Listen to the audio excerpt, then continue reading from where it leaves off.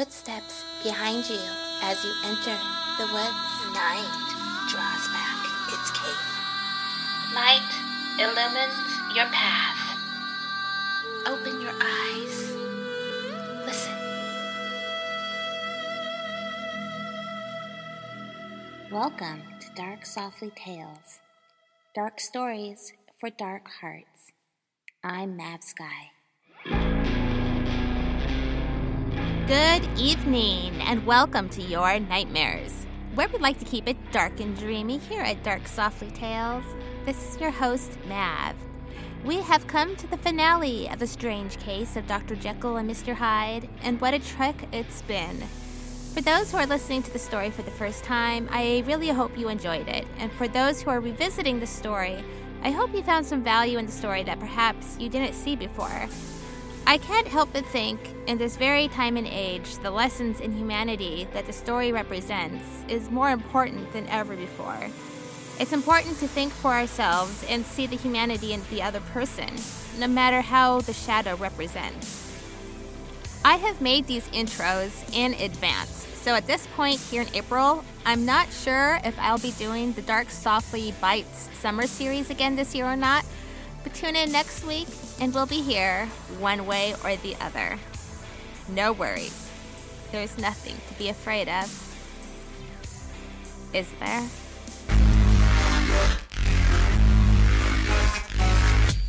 Take my hand and hang on tight as we journey into the dark softly.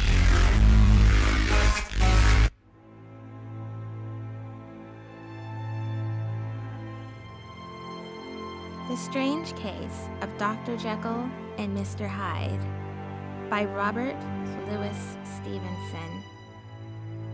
Narrated by Mav Sky. Chapter 10, Part 3. Henry Jekyll's full statement of the case.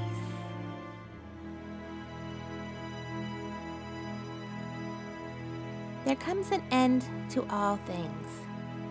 The most capacious measure is filled at last, and this brief condensation to my evil finally destroyed the balance of my soul.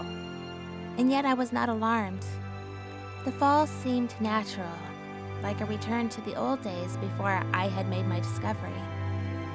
It was a fine, clear January day, wet underfoot where the frost had melted, but cloudless overhead, and the Regent's Park was full of winter, chirruping and sweet with spring odors. I sat in the sun on a bench, the animal within me licking the chops of memory, the spiritual side a little drowsed, promising subsequent penitence, but not yet moved to begin. After all, I reflected, I was like my neighbors. And then I smiled, comparing myself with other men, comparing my act of goodwill with the lazy cruelty of their neglect. And at the very moment of that vain, glorious thought, a qualm came over me, a horrid nausea, and the most deadly shuddering. These passed away and left me faint. And then, as in its turn faintness subsided, I began to be aware of a change in the temper of my thoughts, a greater boldness, a contempt of danger, a solution of the bonds of obligation. I looked down. My clothes hung formlessly on my shrunken limbs. The hand that lay on my knee was corded and hairy. I was once more Edward Hyde. A moment before, I had been safe of all men's respect, wealthy, beloved, the cloth laying for me in the dining room at home. And now I was the common quarry of mankind, hunted, houseless, a known murderer, thrall to the gallows. My reason wavered, but it did not fail me utterly.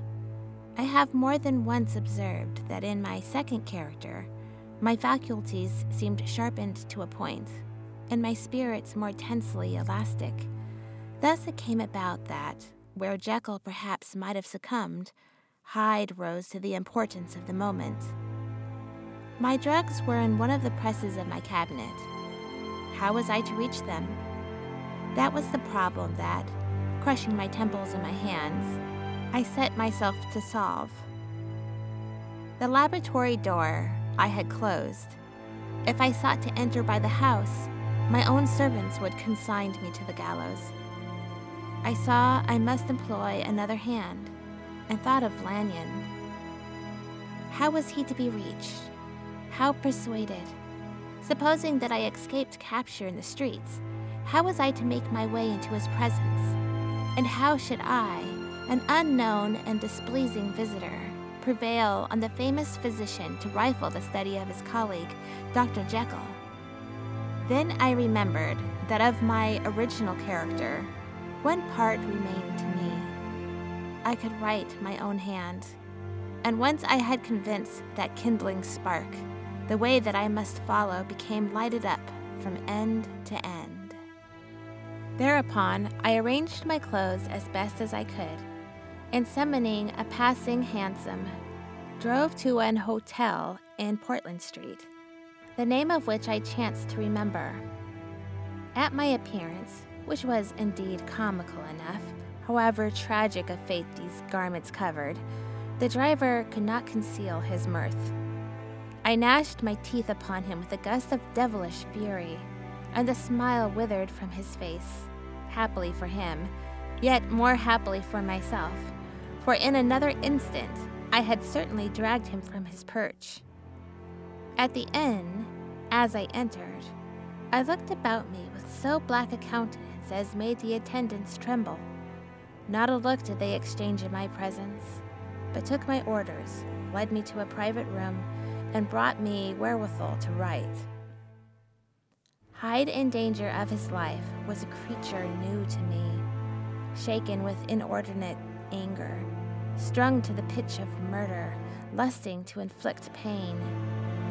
Yet the creature was astute, mastered his fury with a great effort of the will, composed his two important letters, one to Lanyon and one to Poole, and that he might receive actual evidence of their being posted, sent them out with directions that they should be registered.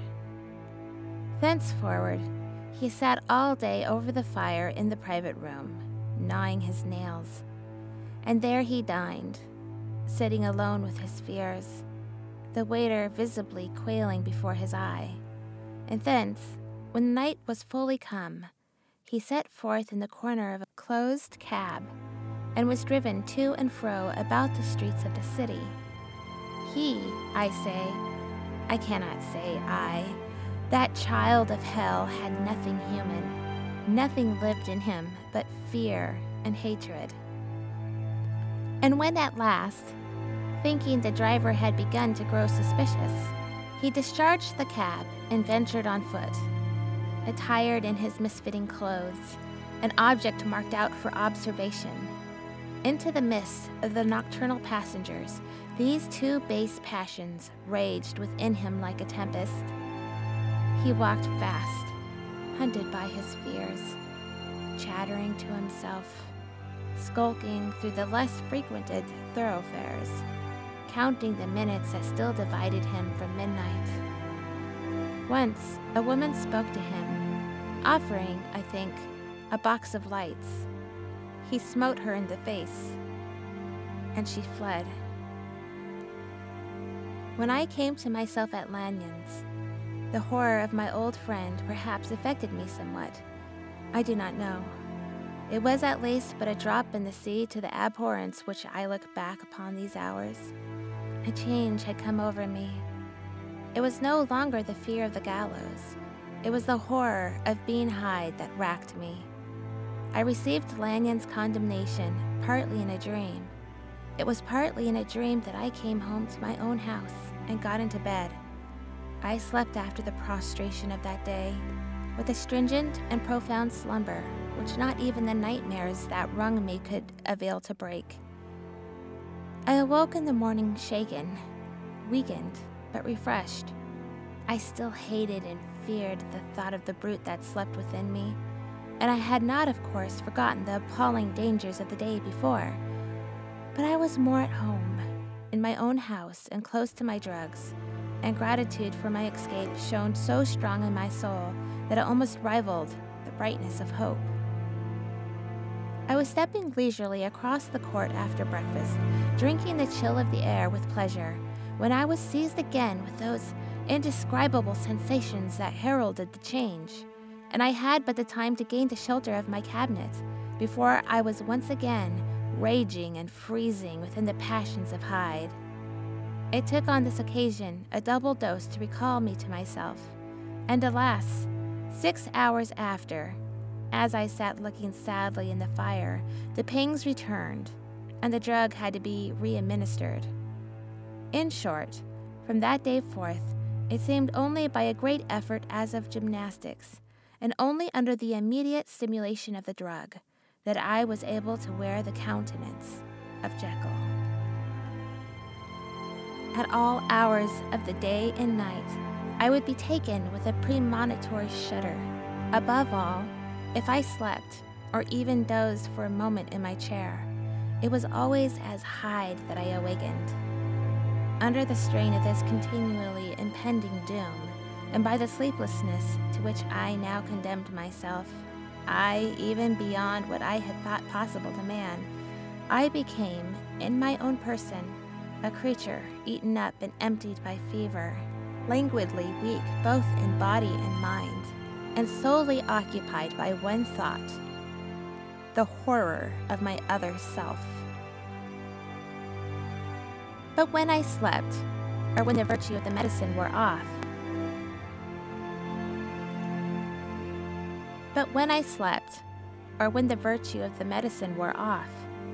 I would leap almost without transition, for the pangs of transformation grew daily less marked, into the possession of a fancy brimming with images of terror, a soul boiling with causeless hatreds, and a body that seemed not strong enough to contain the raging energies of life. The powers of Hyde seemed to have grown with the sickliness of Jekyll, and certainly the hate that now divided them was equal on each side. With Jekyll, it was a thing of vital instinct. He had now seen the full deformity of that creature that shared with him some of the phenomena of consciousness, and was co-heir with him to death. And beyond these links of community, which in themselves made the most poignant part of his distress, he thought of Hyde, for all his energy of life, as of something not only hellish, but inorganic. This was the shocking thing, that the slime of the pit seemed to utter cries and voices, that the amorphous dust gesticulated and sinned, that what was dead and had no shape should usurp the offices of life. And this again, that insurgent horror was knit to him closer than a wife, closer than an eye, lay caged in his flesh to where he heard it mutter and felt it struggle to be born, and at every hour of weakness and in the confidence of slumber prevailed against him and deposed him of life. The hatred of Hyde for Jekyll was of a different order. His terror of the gallows drove him continually to commit temporary suicide and return to a subordinate station of a part instead of a person. But he loathed the necessity. He loathed the despondency into which Jekyll was now fallen, and he resented the dislike with which he was himself regarded. Hence, the ape-like tricks that he would play me, scrawling in my own hand blasphemies on the pages of my books, burning the letters and destroying the portrait of my father. And indeed, had it not been for his fear of death, he would not long ago have ruined himself in order to involve me in the ruin. But his love of life is wonderful. I go further.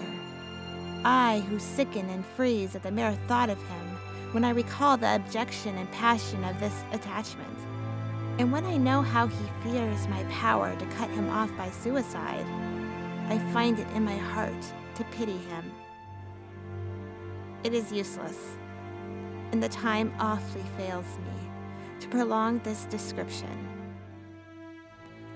No one has ever suffered such torments. let that suffice. And yet even to these, habit brought, no, not alleviation, but a certain callousness of soul, a certain acquiescence of despair. And my punishment might have gone on for years, but for the last calamity which has now fallen, and which has finally severed me from my own face and nature.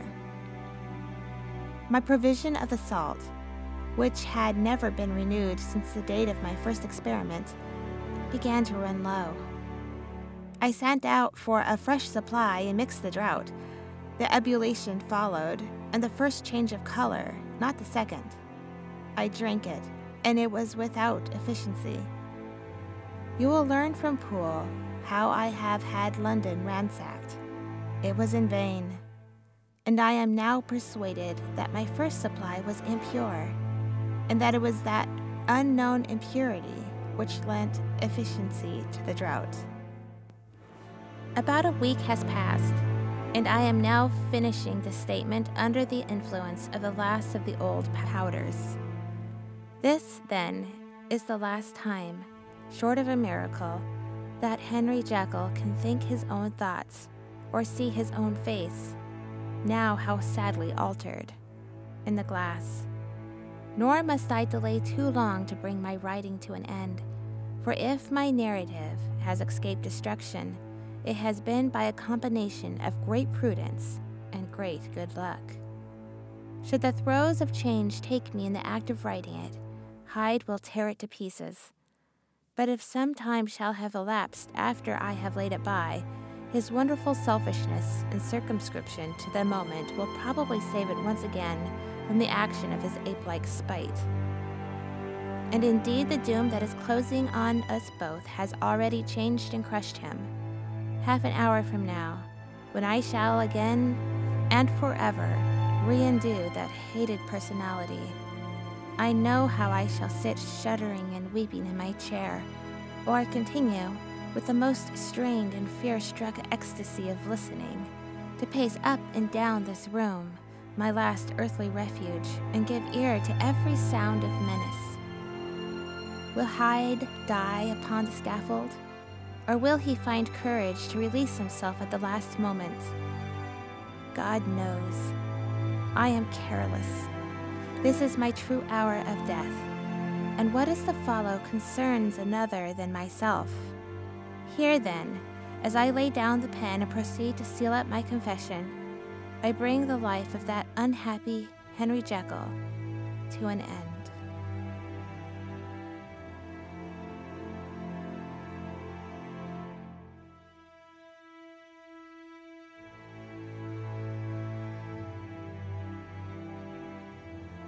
Who likes dark stories? People who have experienced a touch of the dark side. People who are a little wiser to the world. People who like their bones chilled and their spines tingled. People like you and me. It's hard to find a story these days that write on the dark side with a touch of whimsy, humor, and heart. Mavsky spreads her dark wings and solves this problem for you. Head on over to Amazon and type Mavsky's name into the search engine. Mavskye. At Amazon, you'll find her Tales to Chill Your Bones series, Girl Clown Hatchet series, Supergirl series, her cult classic novel, Wanted Single Rose, and, of course, her brand new release, Cold Hangs the Midnight. Choose your dark flavor and head on over to Amazon today.